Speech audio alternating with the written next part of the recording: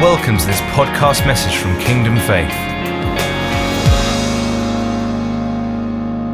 Modern language and abbreviated the sermons a little bit because they were quite long, even longer than the sermons I preach. And one of these is called The Almost Christian. And he describes what an almost Christian is. Now, he uses the word heathen, and for those of you for whom English is not your first language, a heathen is an unbeliever, a pagan, someone who doesn't believe in God and doesn't therefore live anything like a Christian lifestyle, but lives a worldly lifestyle. I don't know that I'll read all of it. I'll probably pick out some bits and pieces. But it's interesting, and I'll say why it's interesting when I've read it. I think you'll probably see for yourself.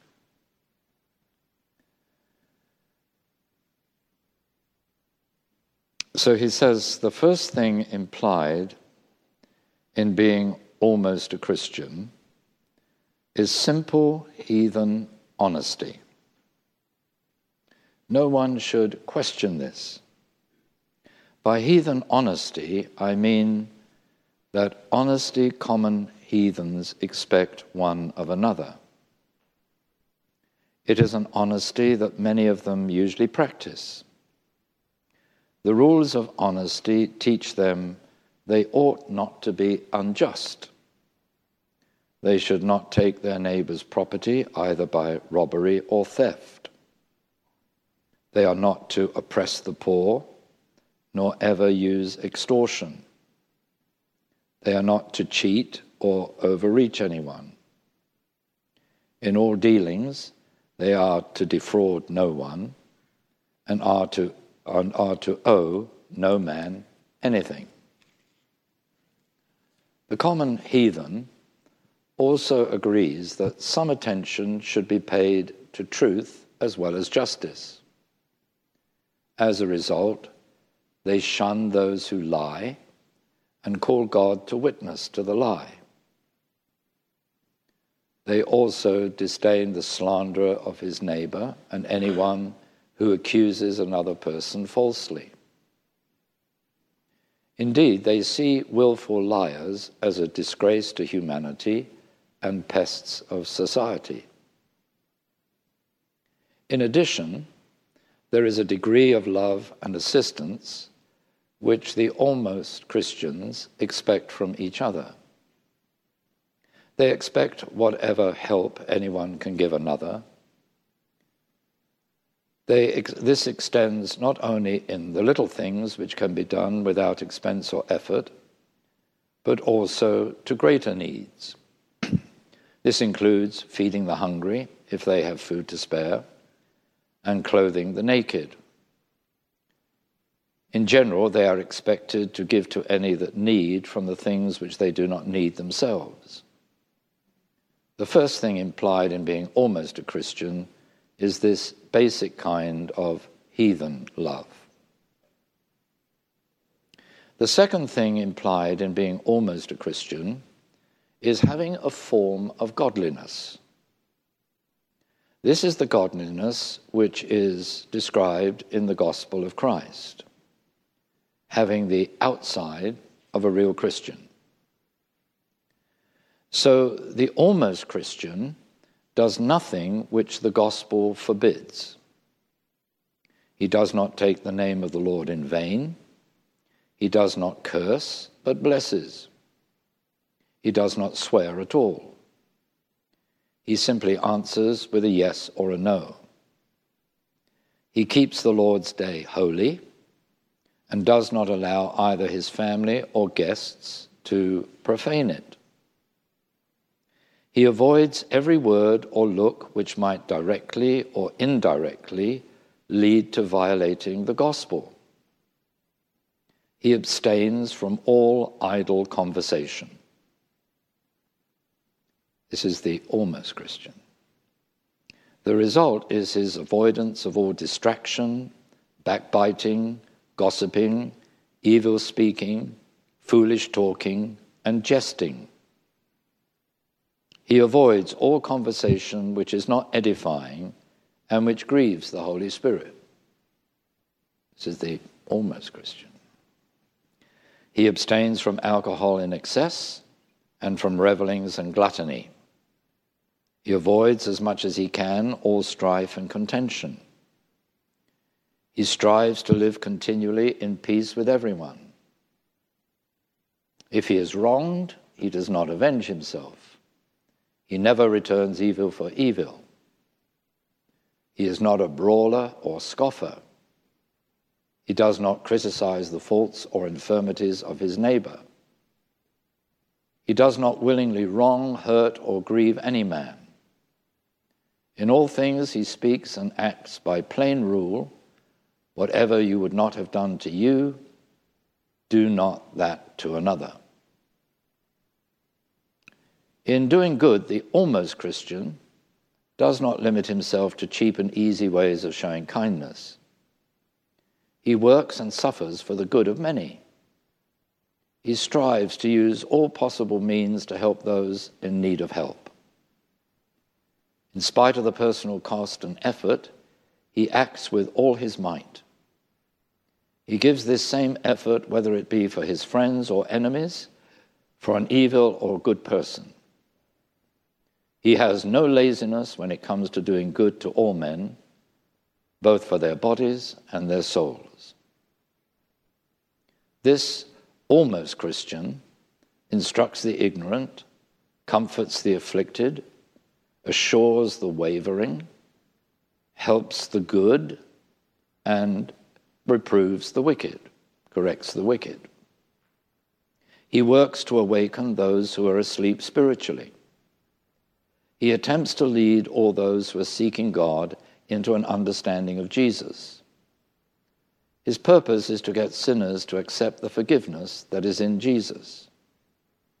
His wish is to stir up those who are already saved through faith to lift up the gospel in all things. So we see that this almost Christian has a form of godliness. He, according to his opportunities, uses all the means of grace as often as possible. He constantly attends church and avoids all improper actions and appearances while there. He is not like some who do not act so properly, even though they have received the saving faith. Many of those who should know and do better act worse than the almost Christian. They come into church gazing around with listlessness or careless indifference. Sometimes they seem to be praying to God, but often are either asleep or reclined in the most convenient posture for sleep. Or, as if they believe God to be asleep, they look around and talk to another. In this manner, they give no attention to the church service. But the almost Christian cannot be accused of having only the form and not the content of religion. He is serious about his worship. He pays attention to the services.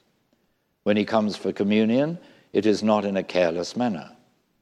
He attends to communion with an air, gesture, and deportment which speaks nothing else to God but, "God be merciful to me, a sinner."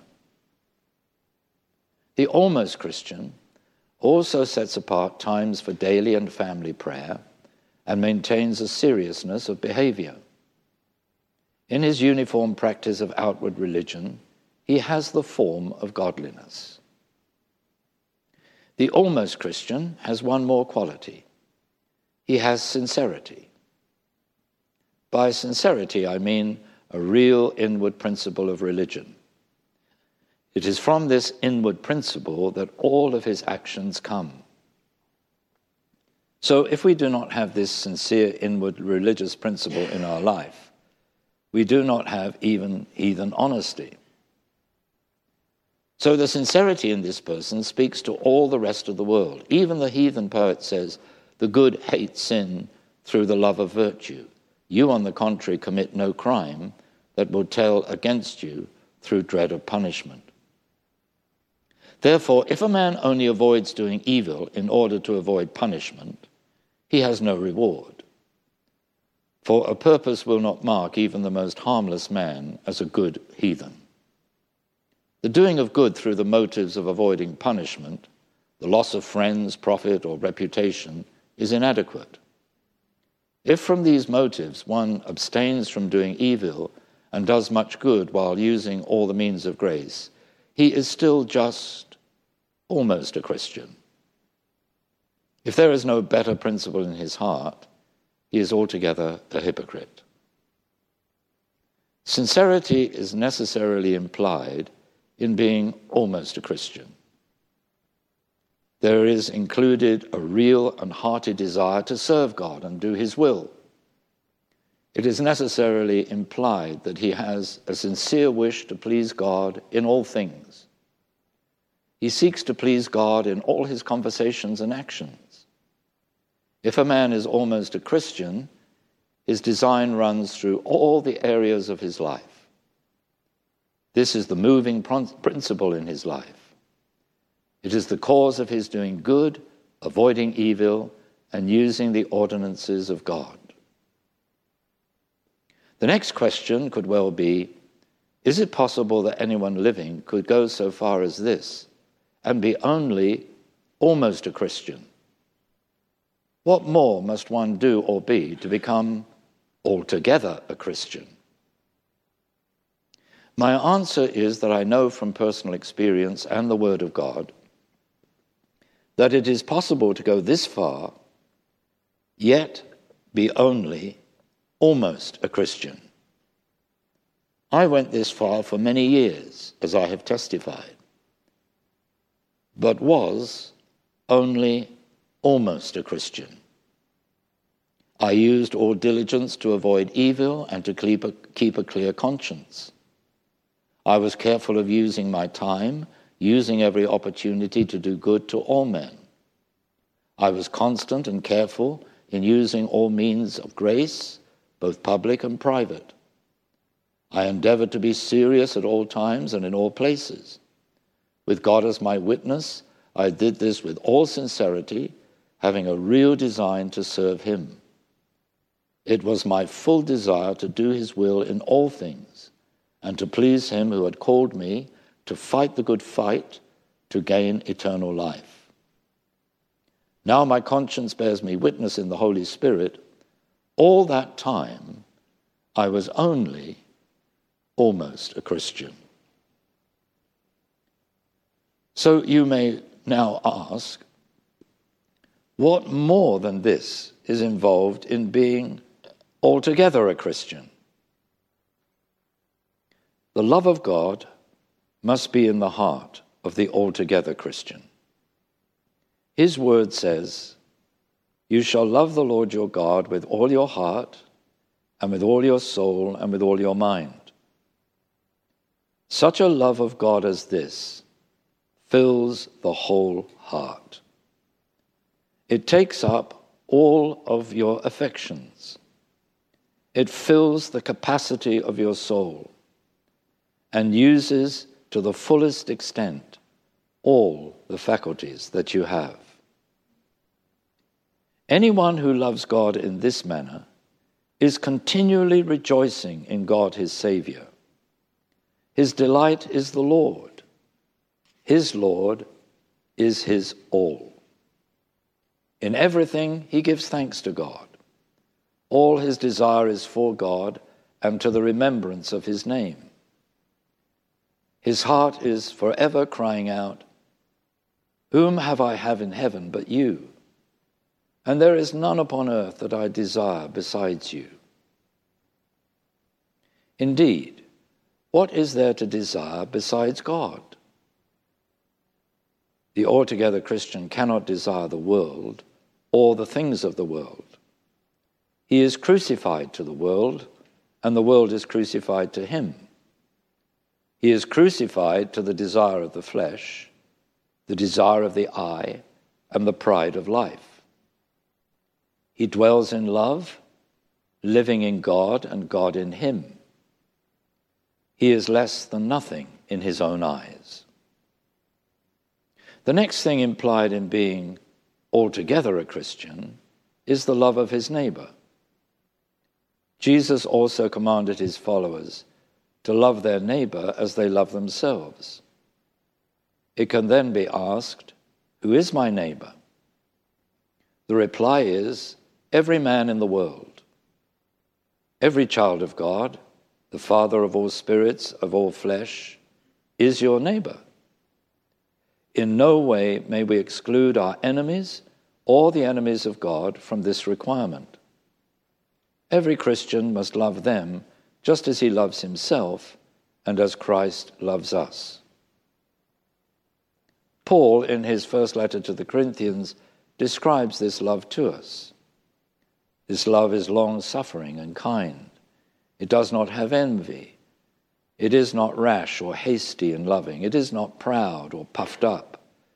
It makes the person with this love the least, the servant of all. Love does not behave itself unbecomingly, but becomes all things to all men. Love seeks not its own way, but only the good of others, that they may be saved. Love is not provoked. It casts all anger from him who has been made perfect in love. It thinks no evil, but rejoices in the truth. This love covers all things, believes all things, hopes all things, endures all things. Still, there is one thing more that is implied in being almost a Christian. In being altogether a Christian. This is the foundation, faith, that cannot be separated from love. Faith is spoken of in excellent ways in Scripture. Everyone who believes that Jesus is the Christ is a child of God. But as many as received him, to them gave he power to become the sons of God, even to those who believed in his name. This is the victory that overcomes the world, even our faith. Our Lord himself declared, "He who believes in the Son has eternal life. He does not come into judgment, but has passed from death to life." Now let no one deceive himself. Carefully note that any faith that does not produce repentance, love, and good works is not true living faith. Instead, it is a dead and devilish faith. Even the devils believe that Jesus was born of a virgin. They know that he accomplished all things of miracles and declared himself to be God. They also know that for our sakes he suffered a most painful death to redeem us from everlasting death.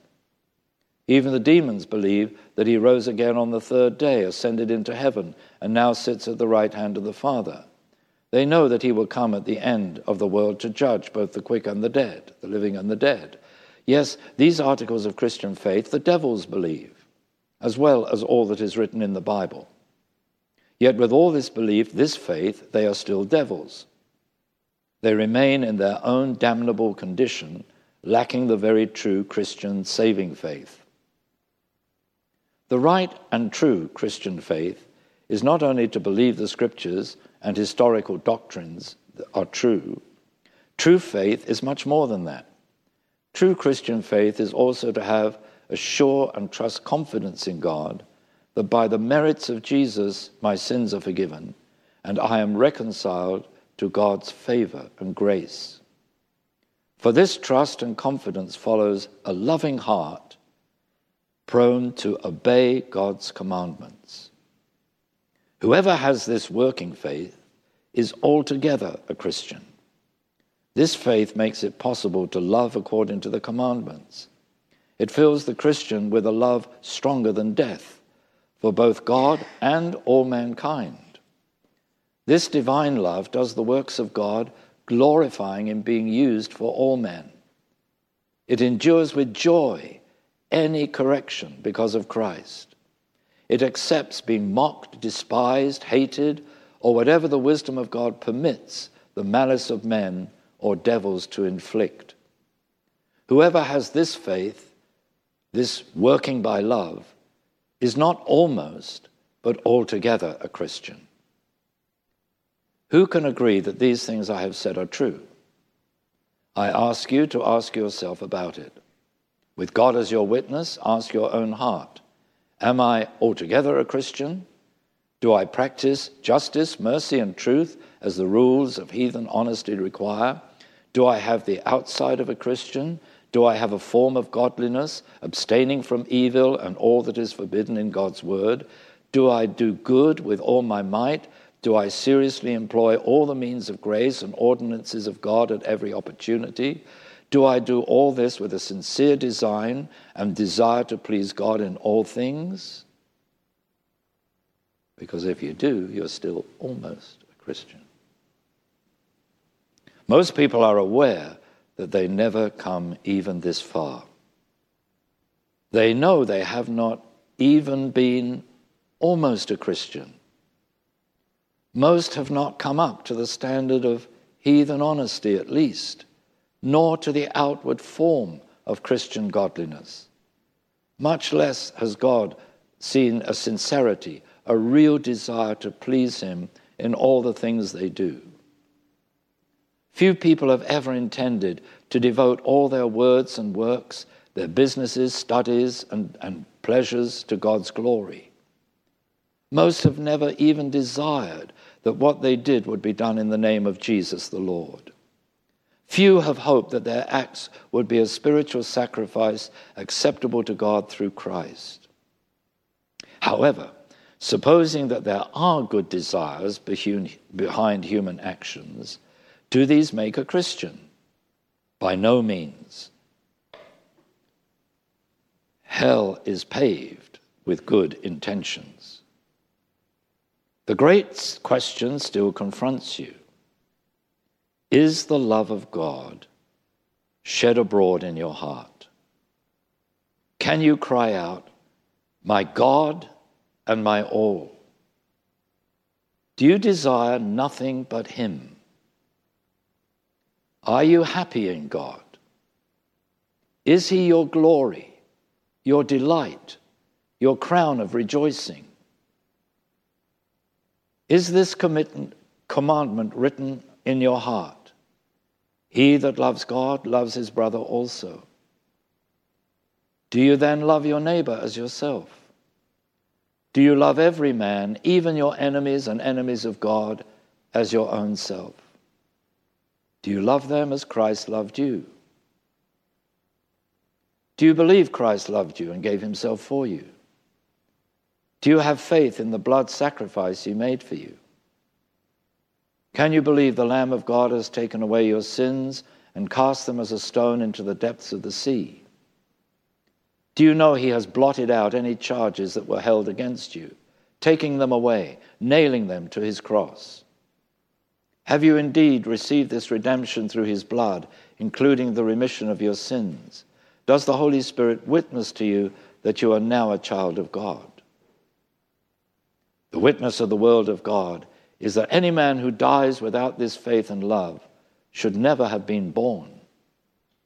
Awake then, you who have been spiritually asleep, and call upon God.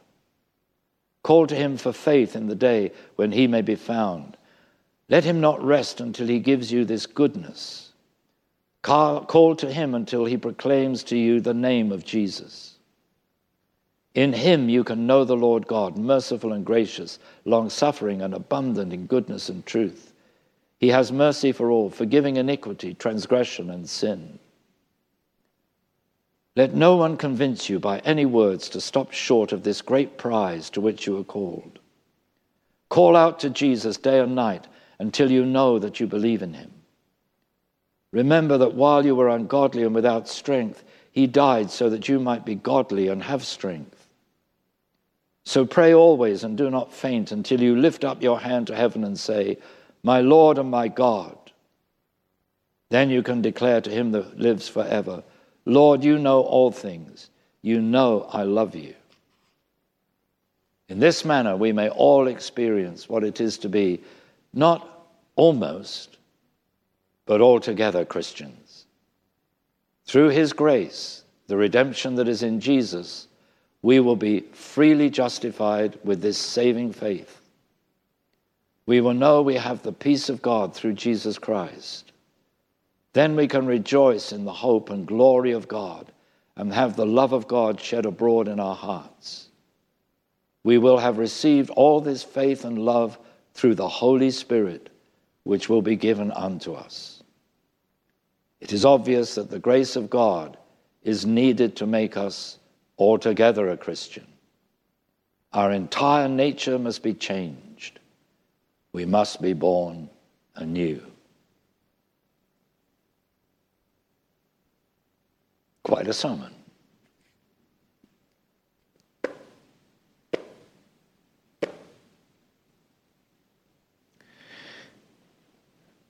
Spoken, you see, into a situation that still exists today, where there are many in churches who seek to live as almost Christians, creating a form of godliness, doing all the right things, honoring the Word of God, and so on, in all the ways that Wesley described, but without that new birth, without the Holy Spirit. And of course, the Holy Spirit lives within us to enable all those godly things, but not in the power of our own strength, but in the power of the Spirit who lives within us. So it shouldn't be that the almost Christian is more godly than the altogether Christian. But the altogether Christian knows that in and of himself, he cannot do anything to please God. Doesn't matter what he does, he is still not pleasing to God.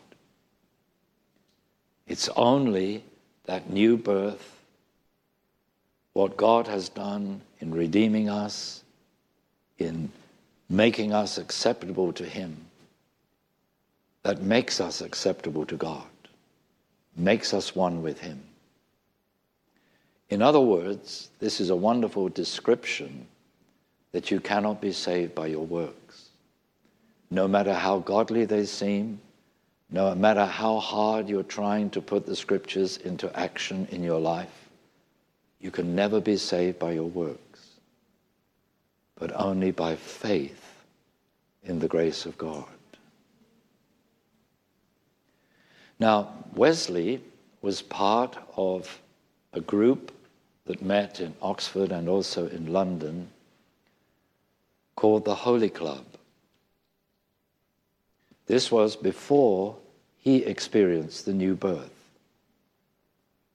So he was speaking, as he said in that sermon, out of his experience.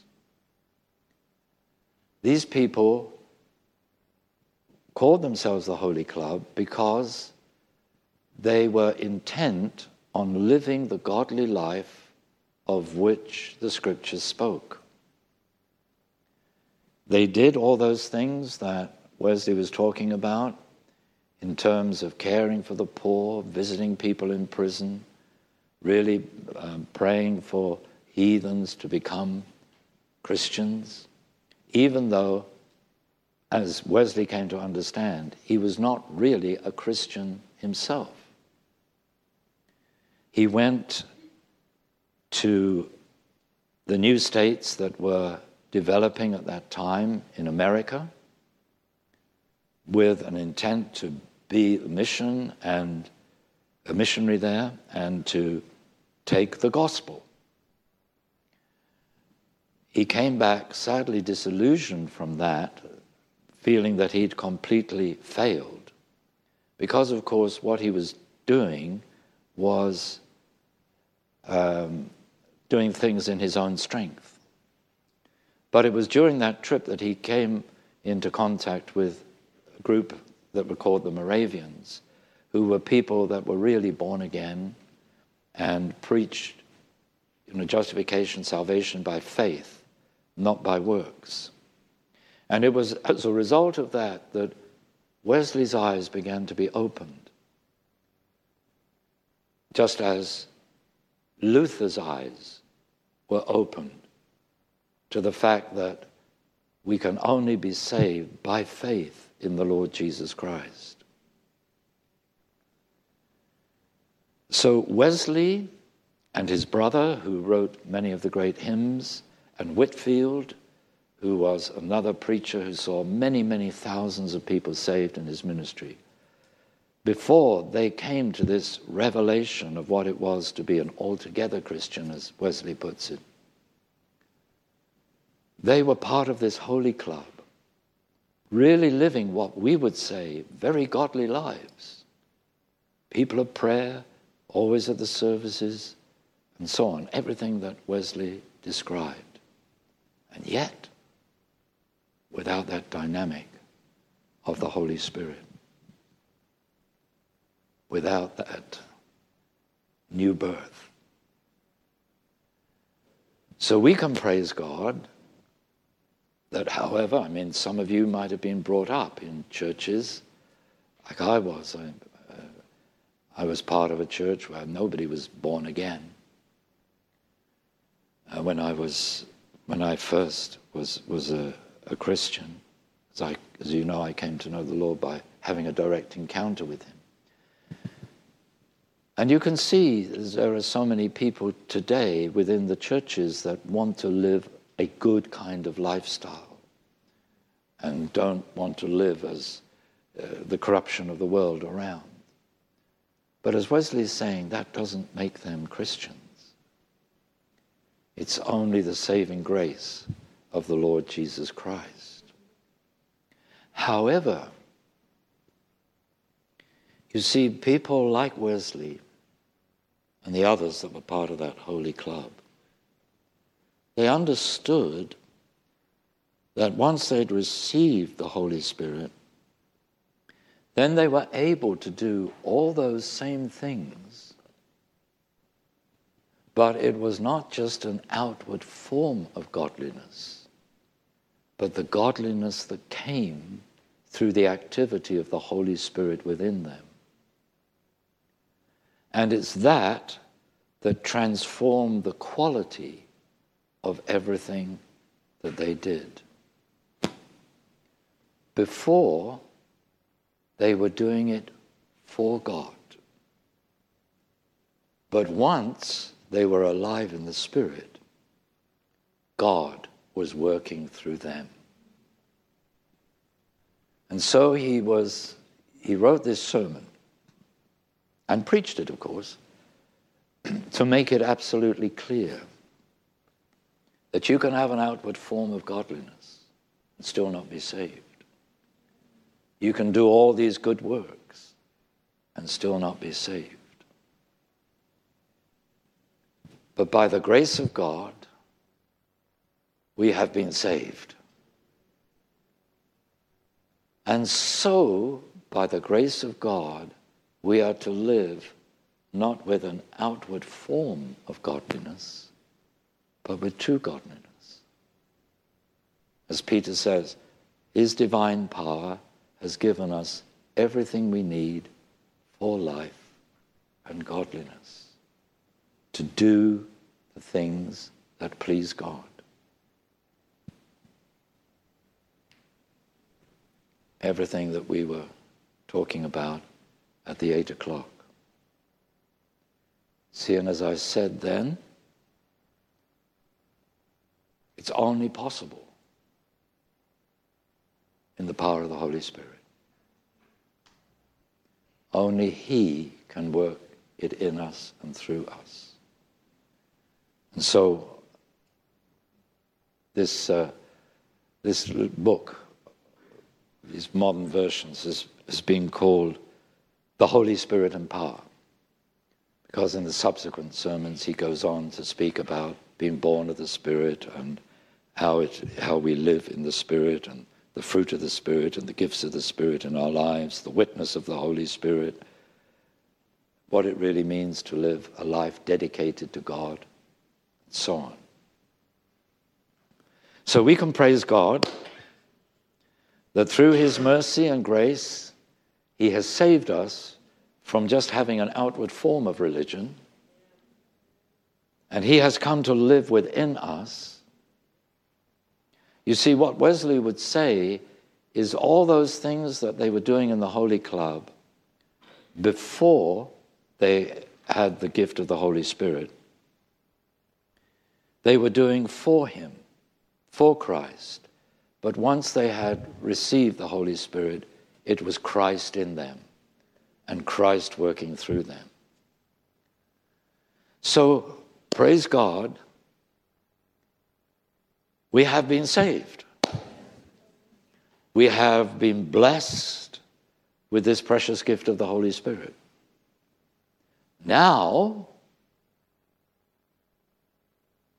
God wants not just the outward form of godliness, but the true godliness that comes from allowing the Holy Spirit to work through us, to do all that the almost Christian was trying to do, to see the outworking of the Word of God in his or her life, but now seeing the Holy Spirit working the Word of God out in us.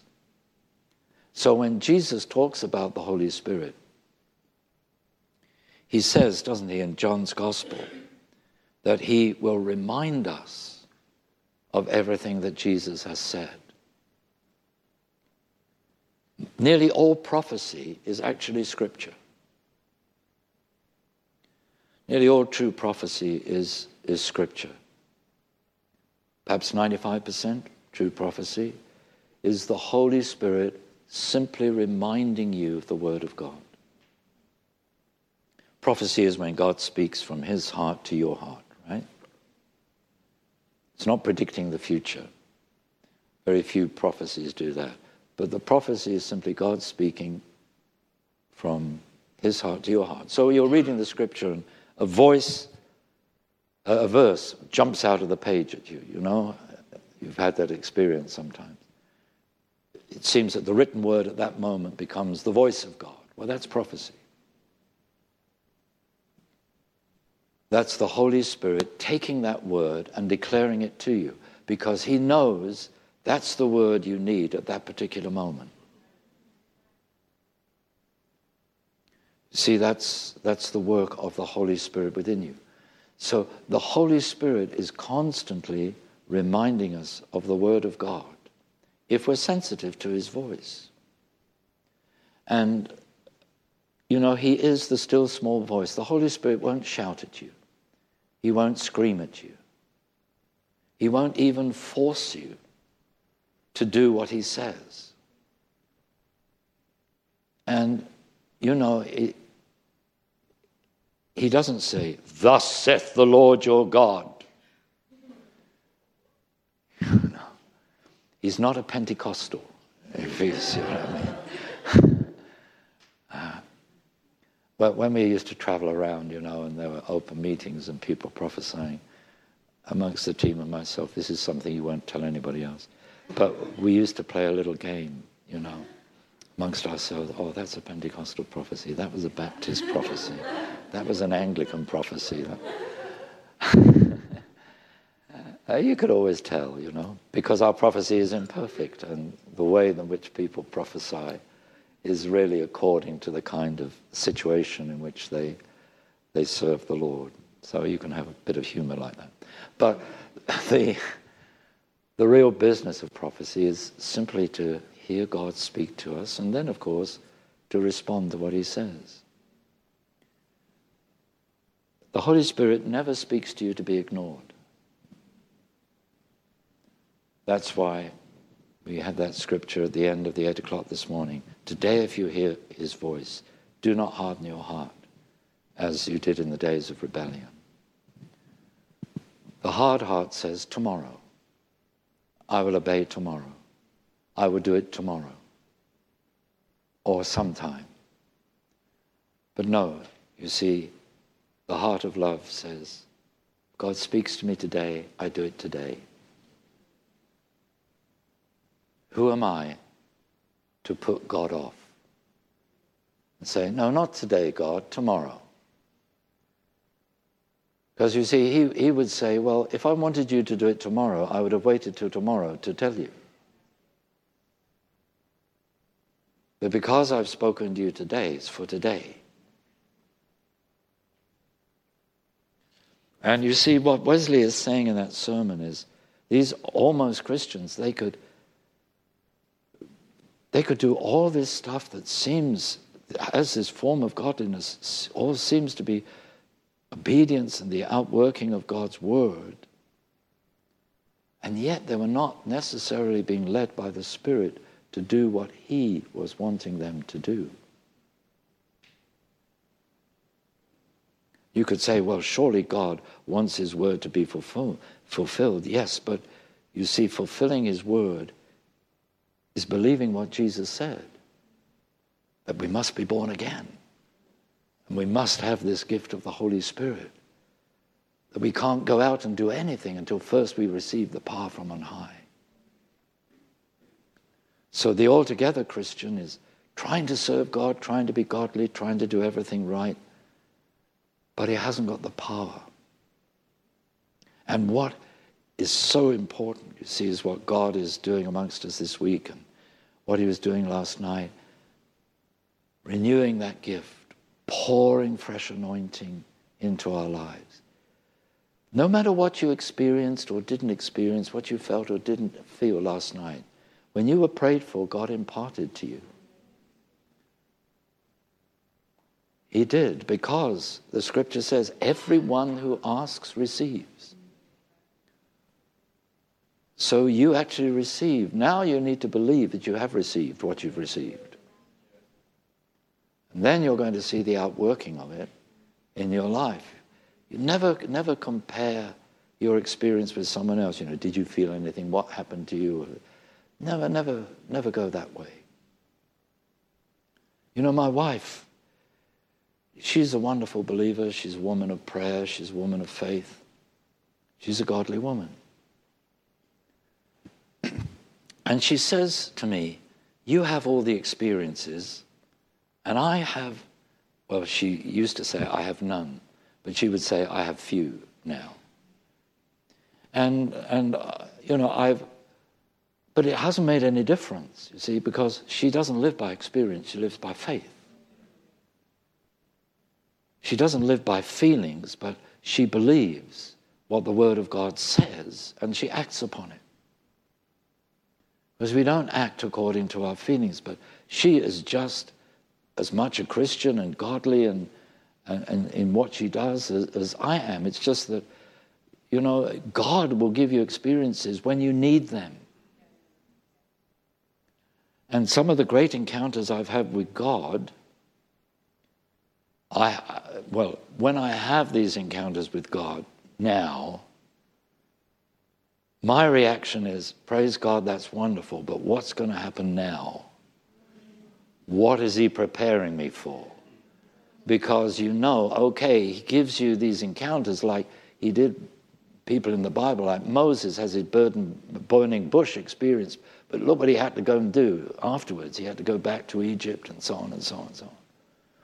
God gives us experience when we need experience to prepare us for perhaps some really testing thing that is going to happen in the future. But we're not dependent upon experiences. I've been having a wonderful time with the Lord these last days and last weeks, actually. But it hasn't been full of experiences. It's just been full of his word.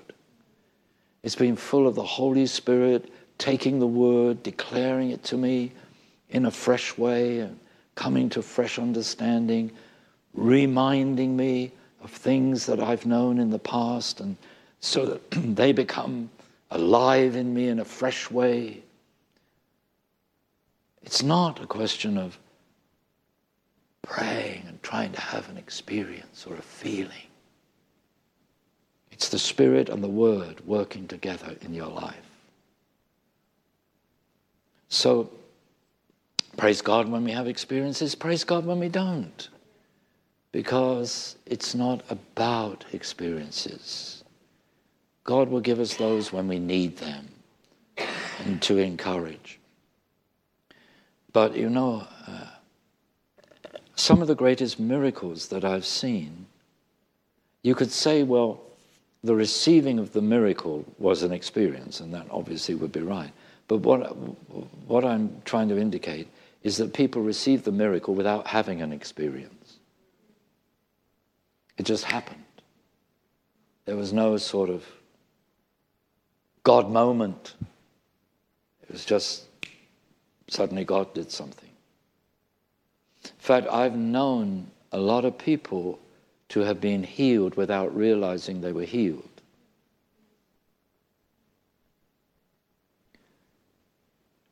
I could go into some testimonies, but I won't, it's not the time to do that now, of people that I've known, prayed for, and they were healed, and it's been some time afterwards before they've had the evidence that they were healed, the medical evidence that they were healed. They didn't actually know that they'd been healed, but when they go back to hospital, perhaps weeks or months, in one case I know, years later, about 10 years later, a guy went and was examined. He had some condition, I don't know what it was, but they had to give him a full medical. And they said to this man, did you know that a few years ago you had boom, boom, boom, boom, boom, boom, there's all these signs of that in your life, but for some reason it was completely healed, it was cleared up, and it hasn't affected your life. Did you know that? And he was reminded, because he wrote to me and told me about this, that 10 years ago I had prayed for him, not about this need, but about something else. But God gave me a word. God is healing. I think it was his liver or kidney or something. God is telling me now that he's healing your liver. And he went away and he wrote to me and he said, I need your forgiveness, because when you said that, I thought you were crazy. I thought you missed it altogether. You hadn't even heard God, because I didn't know that there was anything wrong. But actually, what that medical examination proved several years later is that he'd had that condition and that it had been completely healed. I don't know how the medics could know that, but that's what they told him. So he wrote and said, you know, thank you, because forgive me for what I thought about you at the time.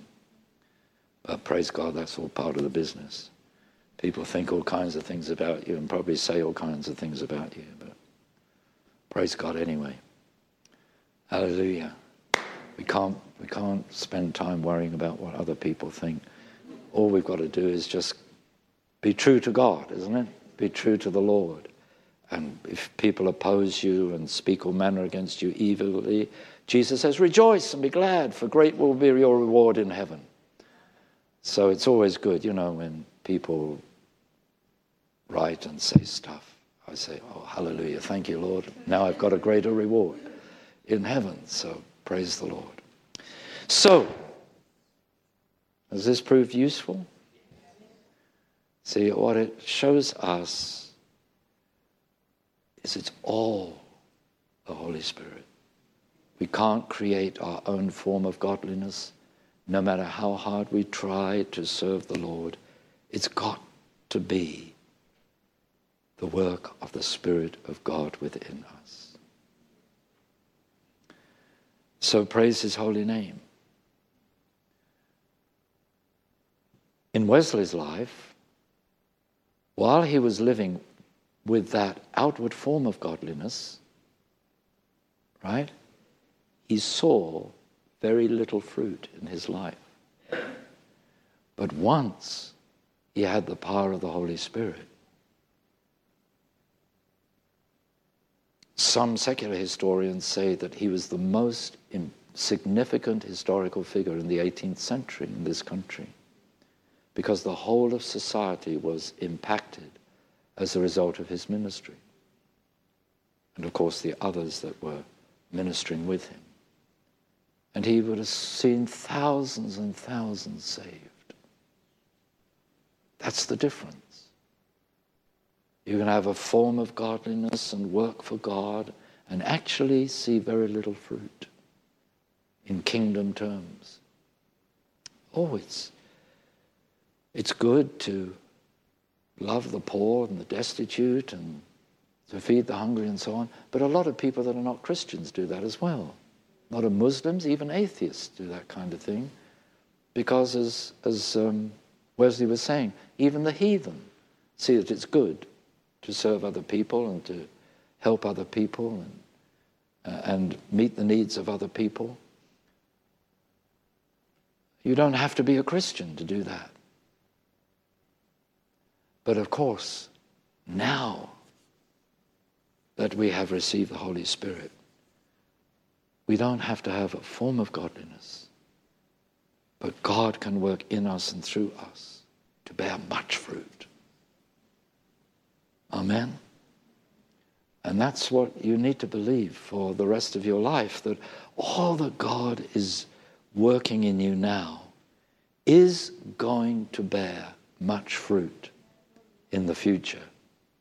The opportunities perhaps for that are limited while you're still a student and in this situation. But whatever God leads you into in the future, you are going to be abundantly fruitful. So long as you live the lifestyle of the kingdom so that the kingdom can break out of your life and God can use you. It really is, that word that Jesus spoke to Paul, my grace is sufficient for you, my power is made perfect in weakness. I mean, I identify so much with that in my own life and ministry. That, if people only understood right from the very beginning, even in the revival in Luton, if people only understood just how totally weak and useless and inadequate I felt myself. And yet I saw God doing all these great and wonderful things and changing so many lives and it having such a wide effect. And all the time I just felt so utterly weak, useless in myself. And I was, you see, because we are. But God's power is made perfect in our weakness. And it's only when we start getting exalted ideas about ourselves that we get into trouble. If we think, I'm anointed now, you just watch my smoke, Lord. Hallelujah. I mean, that would be disastrous, wouldn't it? But we remain, weak and useless in ourselves. I'm still weak and useless in and of myself. If I trusted in myself, God help me, it would be terrible. But if we remain in that, really it's humility. It's not going around saying, I'm weak and useless. It's knowing you're weak and useless, but knowing that God can still work powerfully and effectively through you, so long as your trust is in him. And you see, recognizing your own weakness encourages you to keep your trust in him and your dependence upon him. Anyway, I could go on and on and on, but you got the message. It's all Jesus. It's all God. It's all the Holy Spirit. And it's not us. It's God working through us. So you can be thankful that you're not an almost Christian. That by his grace you're an altogether Christian. Amen? And by the grace and enabling of the Holy Spirit, you're looking at yourself there. You're looking at Christ in you. You're looking at the anointing that is upon your life. For all that to become reality in you. Amen? And all the lives that are going to be impacted as a result of that. Wonderful. Absolutely wonderful. Come on, let's stand and just give the Lord some thanks. Thank you, Lord, for saving us. Thank you for your grace. Thank you for listening to this Kingdom Faith podcast. We trust it's been an encouragement to you. For more information and resources by Kingdom Faith and for our other audio and video podcasts, please visit kingdomfaith.com.